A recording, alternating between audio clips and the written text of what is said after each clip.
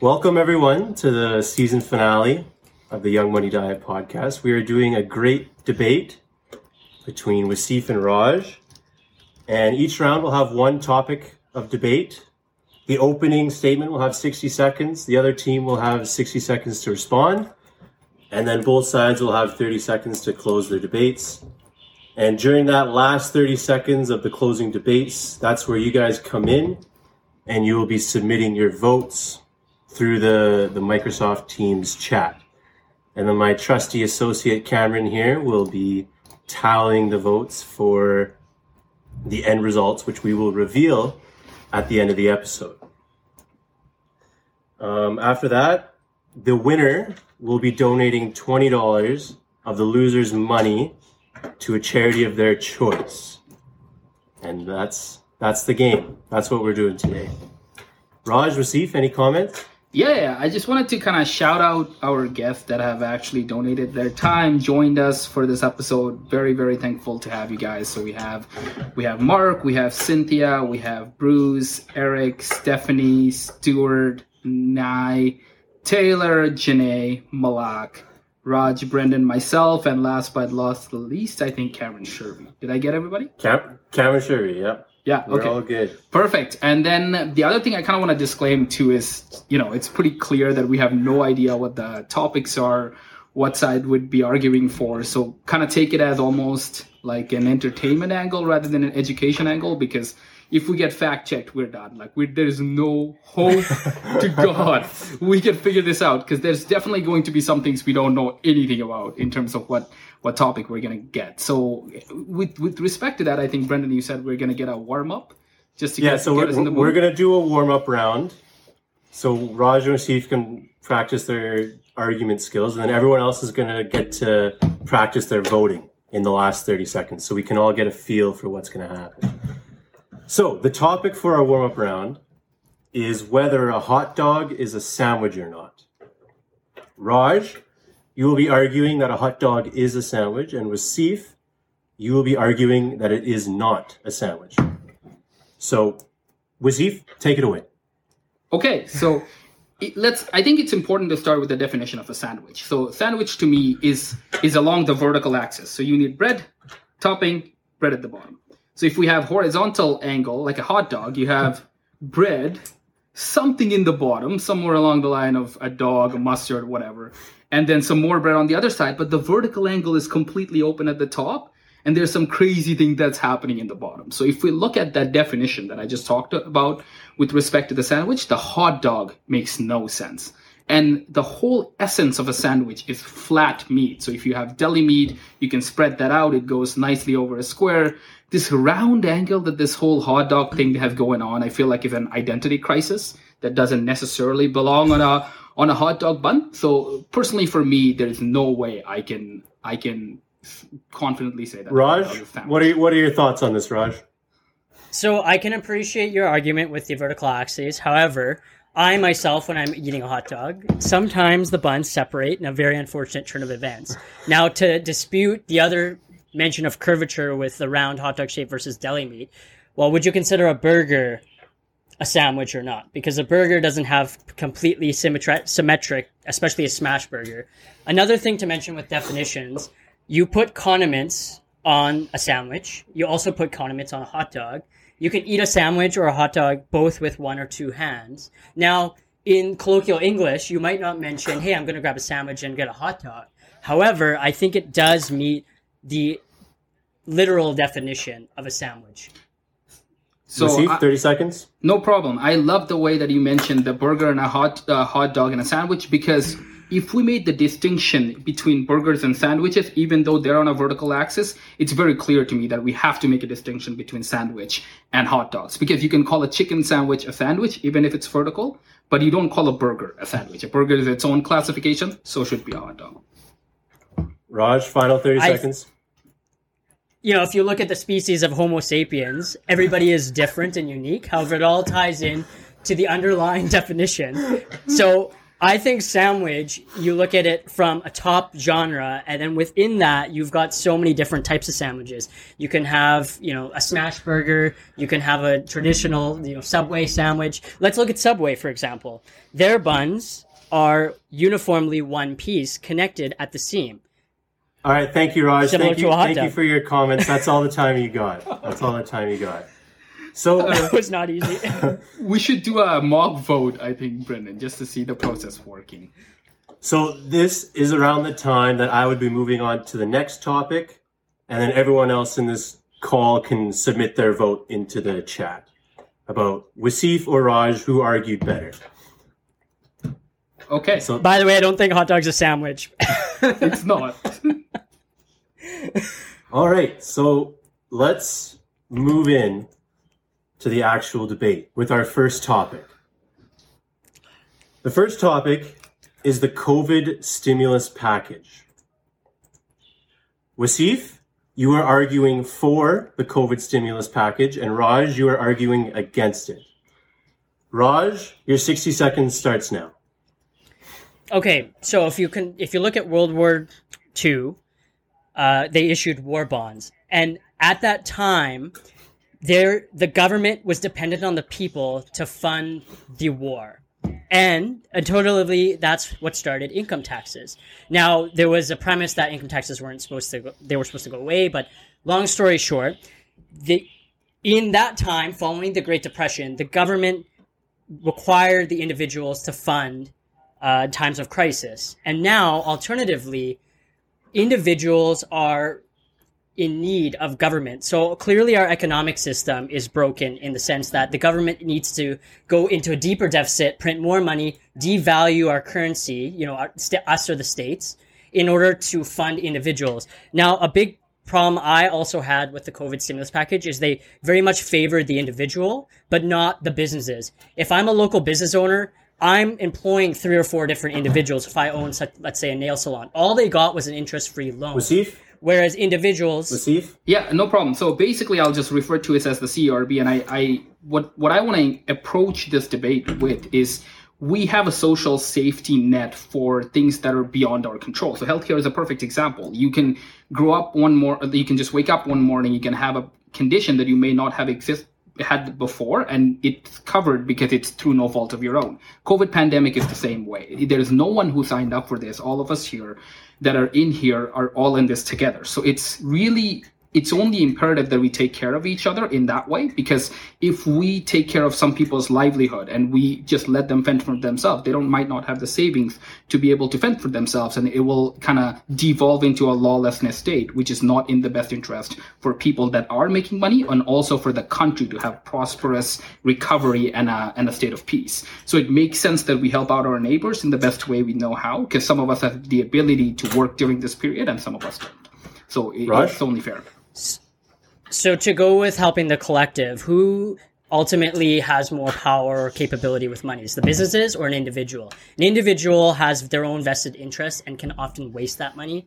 So I'm a strong believer that the businesses should have been helped out, the local businesses, because they employ many different people, and that keeps employment is one of the number one factors that helps lower crime rates and other statistics that might have impact. So I think the CERB package could have been more advantageous if it spent more of its time helping the business owners. So in terms of the business, there's 2 things I want to mention. Number one, you can give them money, but by no means are they beholden to pay their employees. They can just pay their lease, they can pay their bills, they can leave their employees high and dry, and their employees will be the ones at the bottom line suffering the most. So it makes sense for the government intervention to focus on the individuals, where that's where the personal needs are, taking care of your family, taking care of yourself, whereas businesses are by law not allowed to operate depending on the business. So giving them a stimulus package at this point may not help the employees directly.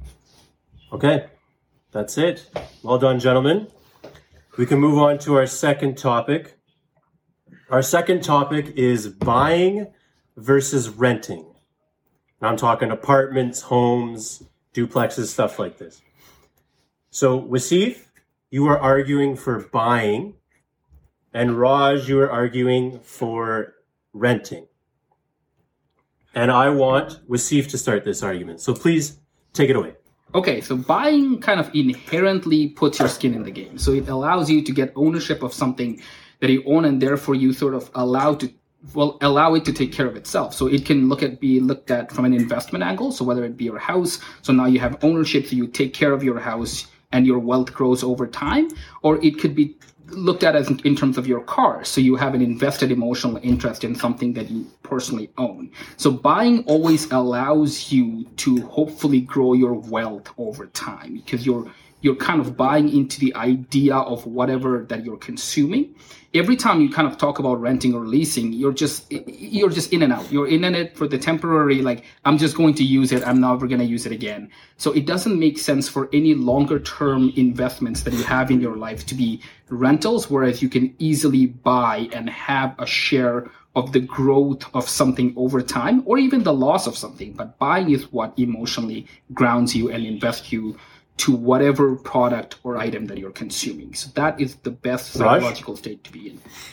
So with renting, I think it gets a bad stigma because you're putting money to the birds. But to dispute that, the world is becoming so globalized and adaptive that it's, for a lot of individuals, I don't know if I'm going to be working in Edmonton in 5 years. And if I need to sell, that's a big burden. So yes, you can grow your wealth. However, selling a house, you're probably losing 10% on that sale just from fees and different other marketing schemes that are required. Renting is so flexible, wherein you can go, you don't have to consume a lot of things and you don't have to worry about maintenance. Whereas, Taylor, for example, is moving to Toronto.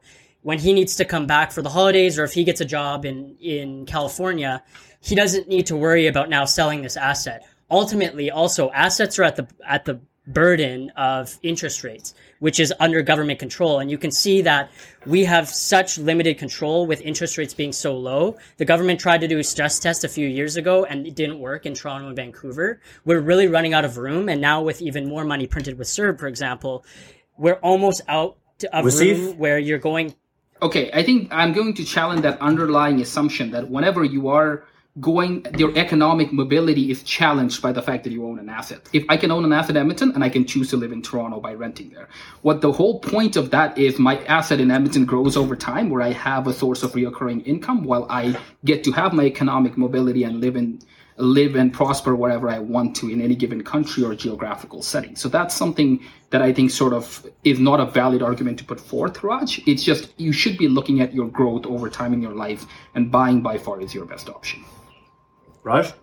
I think fixed assets are overappreciated. I would much rather have liquid cash because opportunity favors those that are available. So if Taylor and I want to start SpaceX times 2.0, I've got that money available right away, and I can invest in even the S&P 500, get a 10% return, and that cash is liquid. If I've got an asset in Edmonton that I'm spending time and effort managing, and then all of a sudden there's an opportunity and Taylor needs cash, he comes to you and I've got that cash available, liquid right now. I'm able to seize thank you, Raj. Thank you, Raj. Good arguments. Can we pin Taylor? Because he's the only guy I can see, so he's going to be bullied by me the whole time. I could try pinning Taylor, but that's okay. I'm sure Taylor's okay with it. We'll leave him out of it. Topic number 3.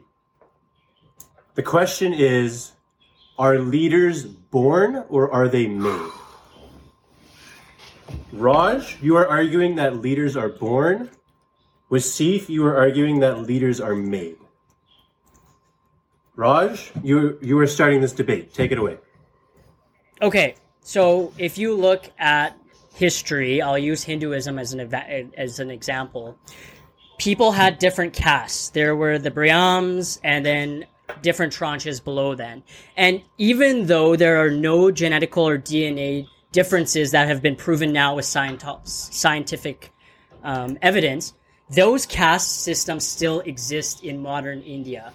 And so if you're born a Brahmin or one of the higher tranches, so Aurora is actually second tranche of the 5 tranches, there are inherent opportunities that are available because of the stigma that still is followed in, you see it in marriages or different opportunities. There's a reason not a lot of Auroras are in Canada, whereas you look at Singh. Well, Singh's of a lower caste. So is there more people moving here because there's less opportunity in India? Because somebody with an Aurora background maybe subconsciously, right or wrong, has more opportunities to get into the higher systems of education and then therefore become stronger leaders because of the system that was built so long ago. Yeah, so leadership, let's just define it really, really quickly. Leadership is your ability to kind of take care of people that are taking care of something on your behalf. So I liken leadership to parenting in a lot of sense, that you're unconditionally taking care of your employees or people that are taking care of selling the goods or whatever it might be.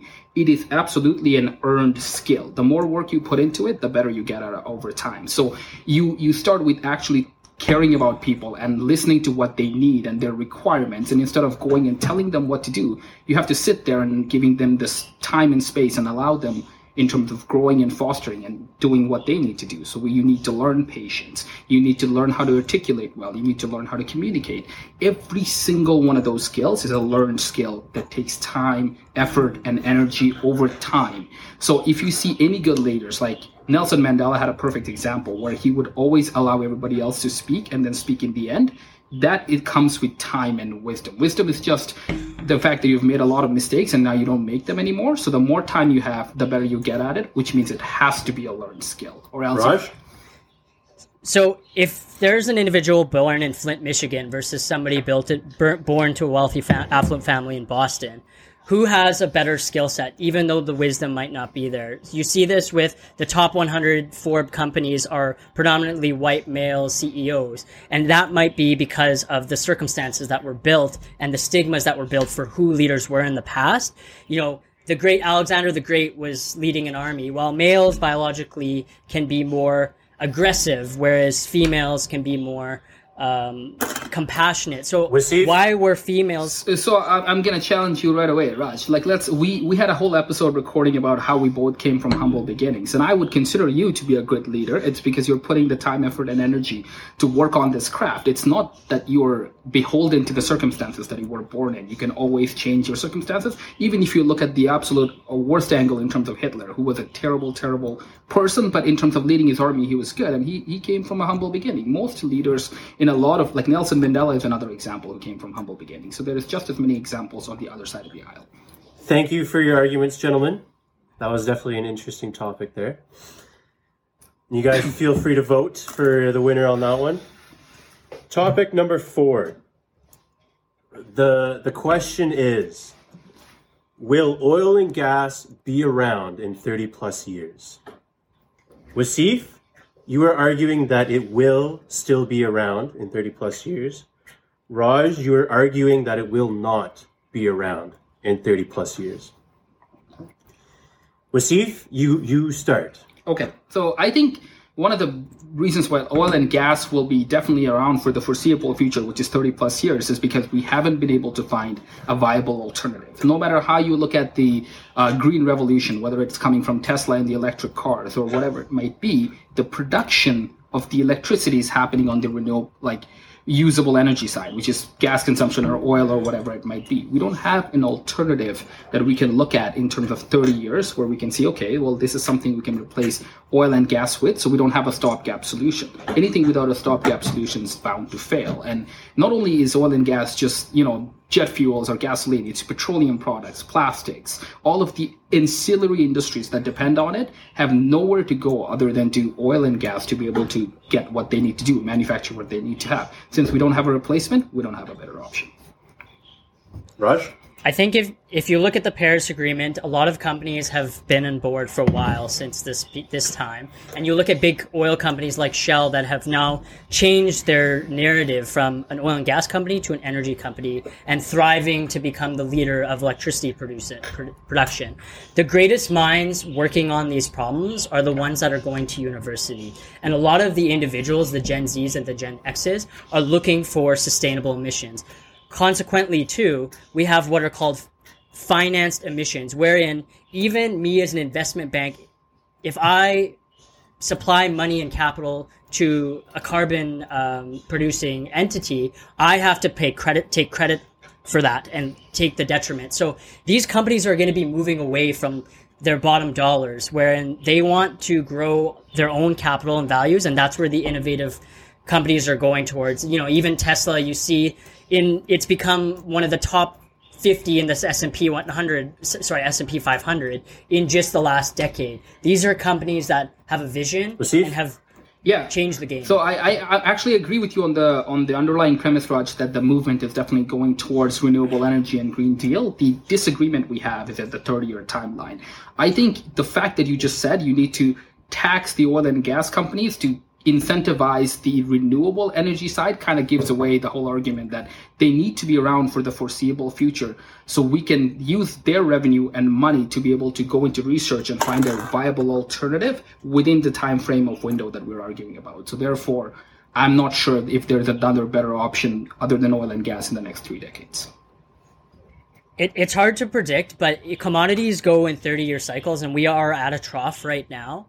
And a lot of entities and analysts and economists that are predicting these cycles have brought commodities such as copper, barley.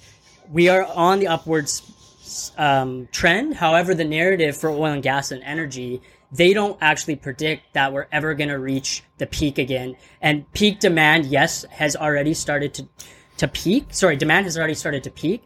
So I think in the next 30 years, we're going to see a big drop until predominantly we have renewable, solar, wind, even Thank you, Raj. Is a technology.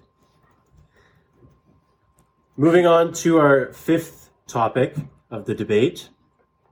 I'm going to paint a little bit of a scenario for you guys. You guys are at work and you are offered a promotion. This promotion comes with more responsibilities, more work, but it offers the same pay. Raj, you are arguing that it is necessary to take this promotion. Wasif, you are arguing the contrary. Okay. Raj, you start. I think that's the world we live in now, and that's actually reality. So when I started as a new grad at Shell, I was actually in a job grade where 2 professional engineers were working, and I took on that responsibility, knowing that.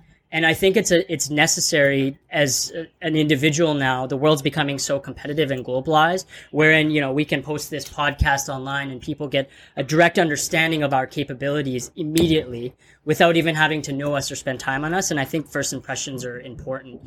And so moving up and taking extra responsibility, though it might not sound intuitive because you're getting paid the same, it gives yourself an opportunity to prove that, hey, Raj went the extra mile. He took on this project and he succeeded. And it's really a sink or swim. If you want to build a career and grow within, not even that industry or company, but to prove that people are getting younger. You see, Greta, who's, 16 years old, changing the narrative and leading different initiatives that you wouldn't have seen 30 years ago. So I think young people are expected, or even middle end career, or you're more so of an expectation now to take on that extra tasks and responsibilities in order to show that you're growing. Thank you, Raj.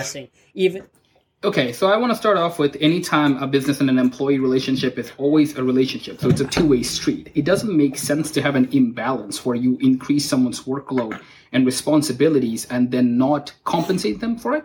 Because at the end of the day, then that imbalance usually manifests in some kind of resentment. So once you start becoming successful, what you actually end up seeing is saying, hey, like they didn't value my talent 6 months or 1 year prior. So why must I stay at this company and continue to further their agenda where I have this new skill where I've proven myself now and I will go out into the market and value myself. So it makes sense for the companies or businesses to not take advantage of a younger individual like us, Raj, where we have enthusiasm, we have passion, we have the skills to be able to take on the challenge, but rather than, actually believing us, because it subconsciously signals that we don't believe in you, why don't you prove yourself again? If you believed in us, you should pay up in the beginning, because that really signals you, hey, like you're here to stay.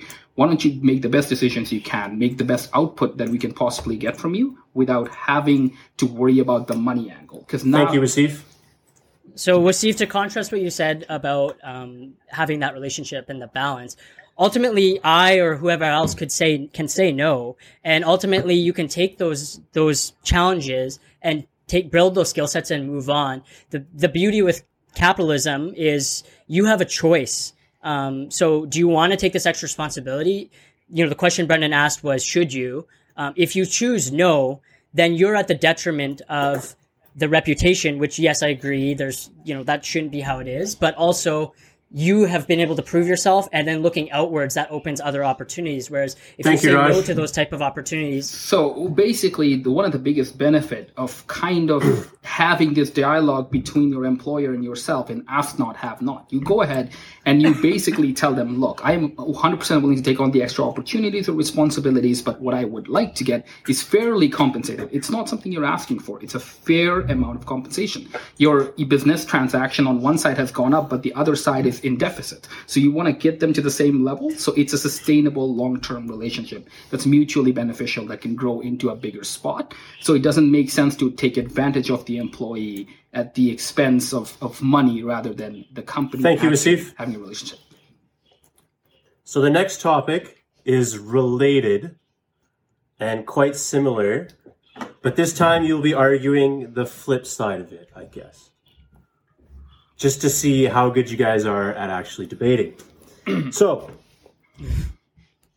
let me see here. Raj, you are now arguing that you would prefer to work 40 hours a week for $75,000 a year. Wasif, you are arguing that you should want to work 60 hours a week for $100,000 a year. Wasif, take it away. Absolutely. So this is a perfect example of why people who are willing to put the work in should be rewarded. If you have 60 hours available, you're definitely made personal sacrifices compared to your colleagues that the other people haven't made.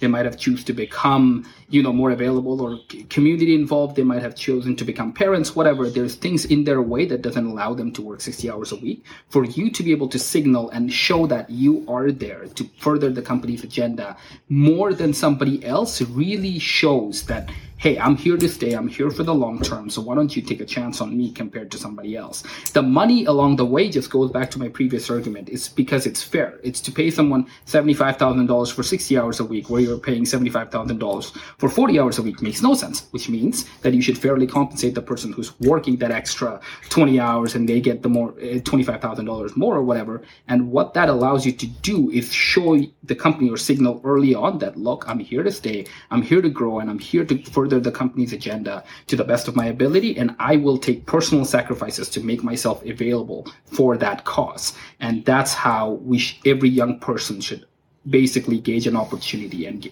direct themselves. So I want to go back to what I mentioned with making yourself competitive. So if you're putting 40 hours a week, especially if you're young, you might not be doing work that's super interesting to you. You have extra time and capabilities to build either a second income, a second business. You have time to better improve yourself. So, for example, I want to work in finance potentially. I can spend my extra time now investing in studying for CFA or GMAT to be able to build my CV in order to make myself marketable and competitive. It's no surprise, and I'm not embarrassed to say that I might not have a 30-year career at Shell. That doesn't happen every day. So why put your eggs in one basket for an organization that can replace you tomorrow? Because I've seen that forefront in different industries and different companies. If you spend only 40 hours of your time, and the money aspect, 75K versus 100K, really dollar per dollar after tax is not actually that much.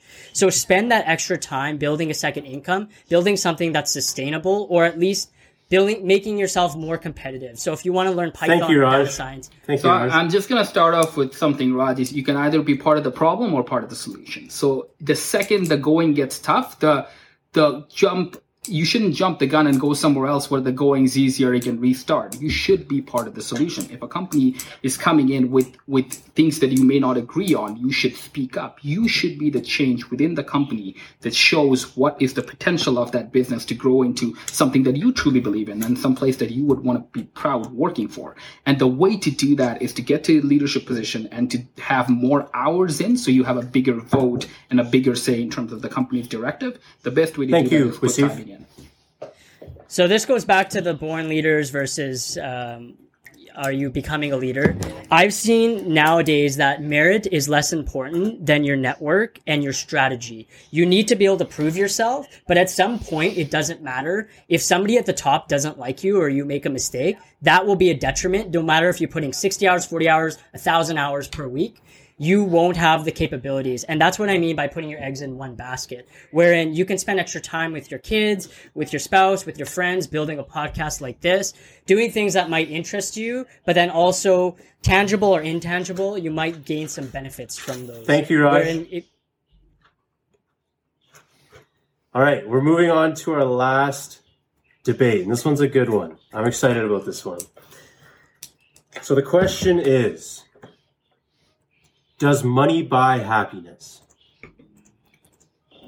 Wasif, you are arguing that money does in fact buy happiness. Raj, you are arguing that money does not buy happiness. Raj, take it away. So, money helps in a lot of areas of life. However, we talked about this on the last forum. If you don't have physical health, money can't help you. If I go out and break my leg, it doesn't matter if I have $1 million or $10,000, at least in Canada, I'm still in that situation. At the end of the day, does your 3-year-old kid care if they're living in a mansion or in a little duplex? They're not going to know. They're only going to know the quality time that you spend with them. And at some point, you can build your financial literacy to make yourself comfortable in which money is working for you.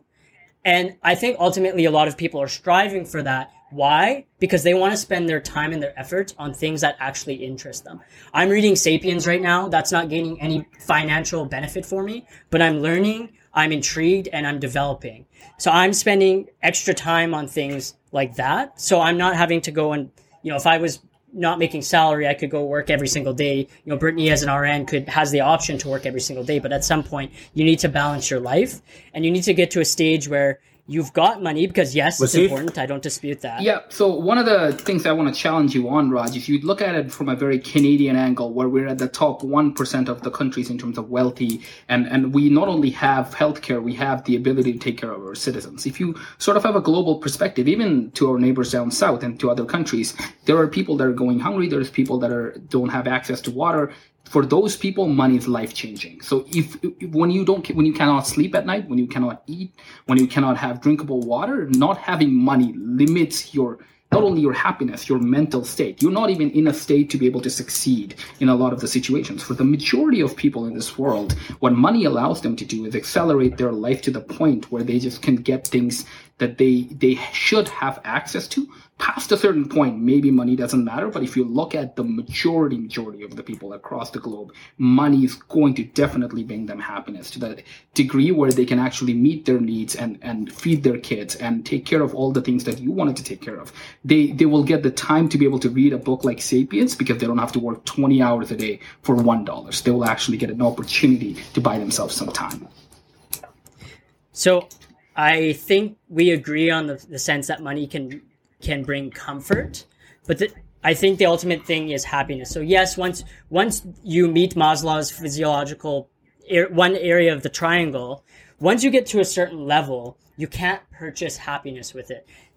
I can buy a Ferrari or Lamborghini, but how much joy and happiness is that going to be at the end of my life when I'm in my deathbed? Am I going to say, oh, I'm really glad that I drove a Ferrari when I was 50? Or am I going to look at my kids or my grandkids or maybe some of the impacts I had? Maybe I went and helped some individuals, like you mentioned, that are on the poverty line. I'm going to remember moments like that. So I think one of the challenges with money, if everyone kind of goes to that like flashy cars or fancy watch, it's really about spending money on things that you care about. So if you have a ton of money and you want to go help a whole bunch of people, perfect. Now you can do that. When you don't have the money, so essentially money buys you happiness because it enables you to do things that you want to do. If buying expensive watches does make you happy, now money allows you to do that. If buying cars is the exact same way, but just buying a car because Raj wanted me to do it versus me actually gaining happiness from it isn't going to make you happy, which is where we would have to have a disagreement. But in a sense, money allows you to get things done. Thank you, Wasif. Thank you, Wasif. And that is the 7 topics of debate. Let's see where the last... That was hard. Whew, that was a lot.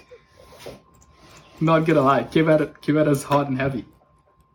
Hopefully there were some good questions in there for you guys. It was great questions, Brendan. I don't know who came up with them. I'm sure some of the guests helped, but they were excellent questions.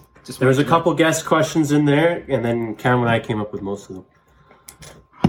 I can guess a Cam question already off the top of my head. But Which one? Yeah, same. it's the 75,000 versus 100,000. Tell me I'm wrong.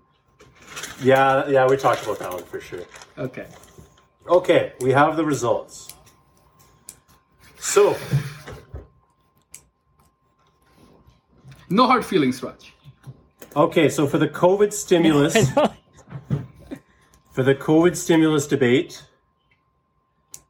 Wasif, you won that one with the votes 5-4, so that was a close one. Whoa. Buying versus renting, Raj, you won 5-4. Our leaders born, Wasif, you won 9-0 on that one. I didn't have a good collective thoughts for that one. I That's knew a tough right away side that to was argue, terrible. Raj. Like, I don't even know how you Yeah. argue with that side. It was tough. So for the oil and gas in 30 years, Raj, you won 5-4. For the promotion at work, Raj, you won 7-2. And then for the salary, 60,000 versus 100,000, Raj, you won 7-2. And then Wasif, you won the last debate 8-1. So if you What was the last one again? I already forgot. the leadership, or does money buy happiness? Oh, okay. So that puts the total at Raj 4, Wasif 3. So let me pose an alternate scenario, because this seems like an electoral college situation to me. What if you tally out all the collective votes of all of them towards Raj and towards me, and I might actually squeak out a win?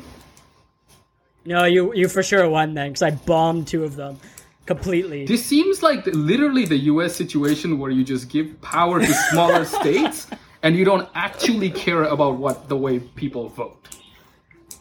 Cam is I'll take it. currently tallying up the votes, so we'll get a number in shortly here. This was by no means discussed ahead of time, Raj, so I'm just being a sore loser. So I'm just putting that out there. Just putting that out there. I'm surprised. I actually thought, like, my issue was I wanted to say too many things. I never actually closed my thoughts, whereas you actually closed, like, you picked one thing and you went with it, and you closed it. But I prematurely close sometimes. Like, I could have probably said more. I had to cut Raj better off because a lot, yeah. Brendan cut me off almost every time, whereas he didn't cut you off. So I actually thought I lost because of that. I would have lost because of that. So It's okay. It doesn't Okay. matter. I have the final votes. Okay. So Raj, you had 29 votes in your favor throughout the 7 debates, and Wasif, you had 34 votes in your favor. Look, I'm just gonna accept the defeat, Brendan, because the rules were very, very clearly defined. I just couldn't capitalize on what it is. So it's okay. I'll be Al Gore, or I'll be, I guess, Hillary reluctantly, but it's fine. I knew the game that I signed up for. I just happened to lose, Raj. So I'll give you a quick $20 bill, and you can donate it to any charity of your choosing. Potentially, it's going to PETA. Of course it is. And so I'll just close off the podcast because I want to get some feedback from everyone in the call here. Some thanks for everyone tuning in, and I hope this was informative. Some of the things that Wasif and I said, you'll probably want to fact check it. We're making stuff up on the spot. I think exercises like these, I would for sure want to do these again. I learned a lot about. I ramble. Wasif was more concise, but thanks for tuning in, and remember to stay hungry and stay humble. We would love to catch you guys in the next season. This is our season finale. It's probably going to drop in a couple months, where we have recovered from this debate, and we'll continue to soldier on. So thank you, everybody. Live audience, you guys can stay and we can have a discussion after. But cheers. This is the end of the episode. Have a good one.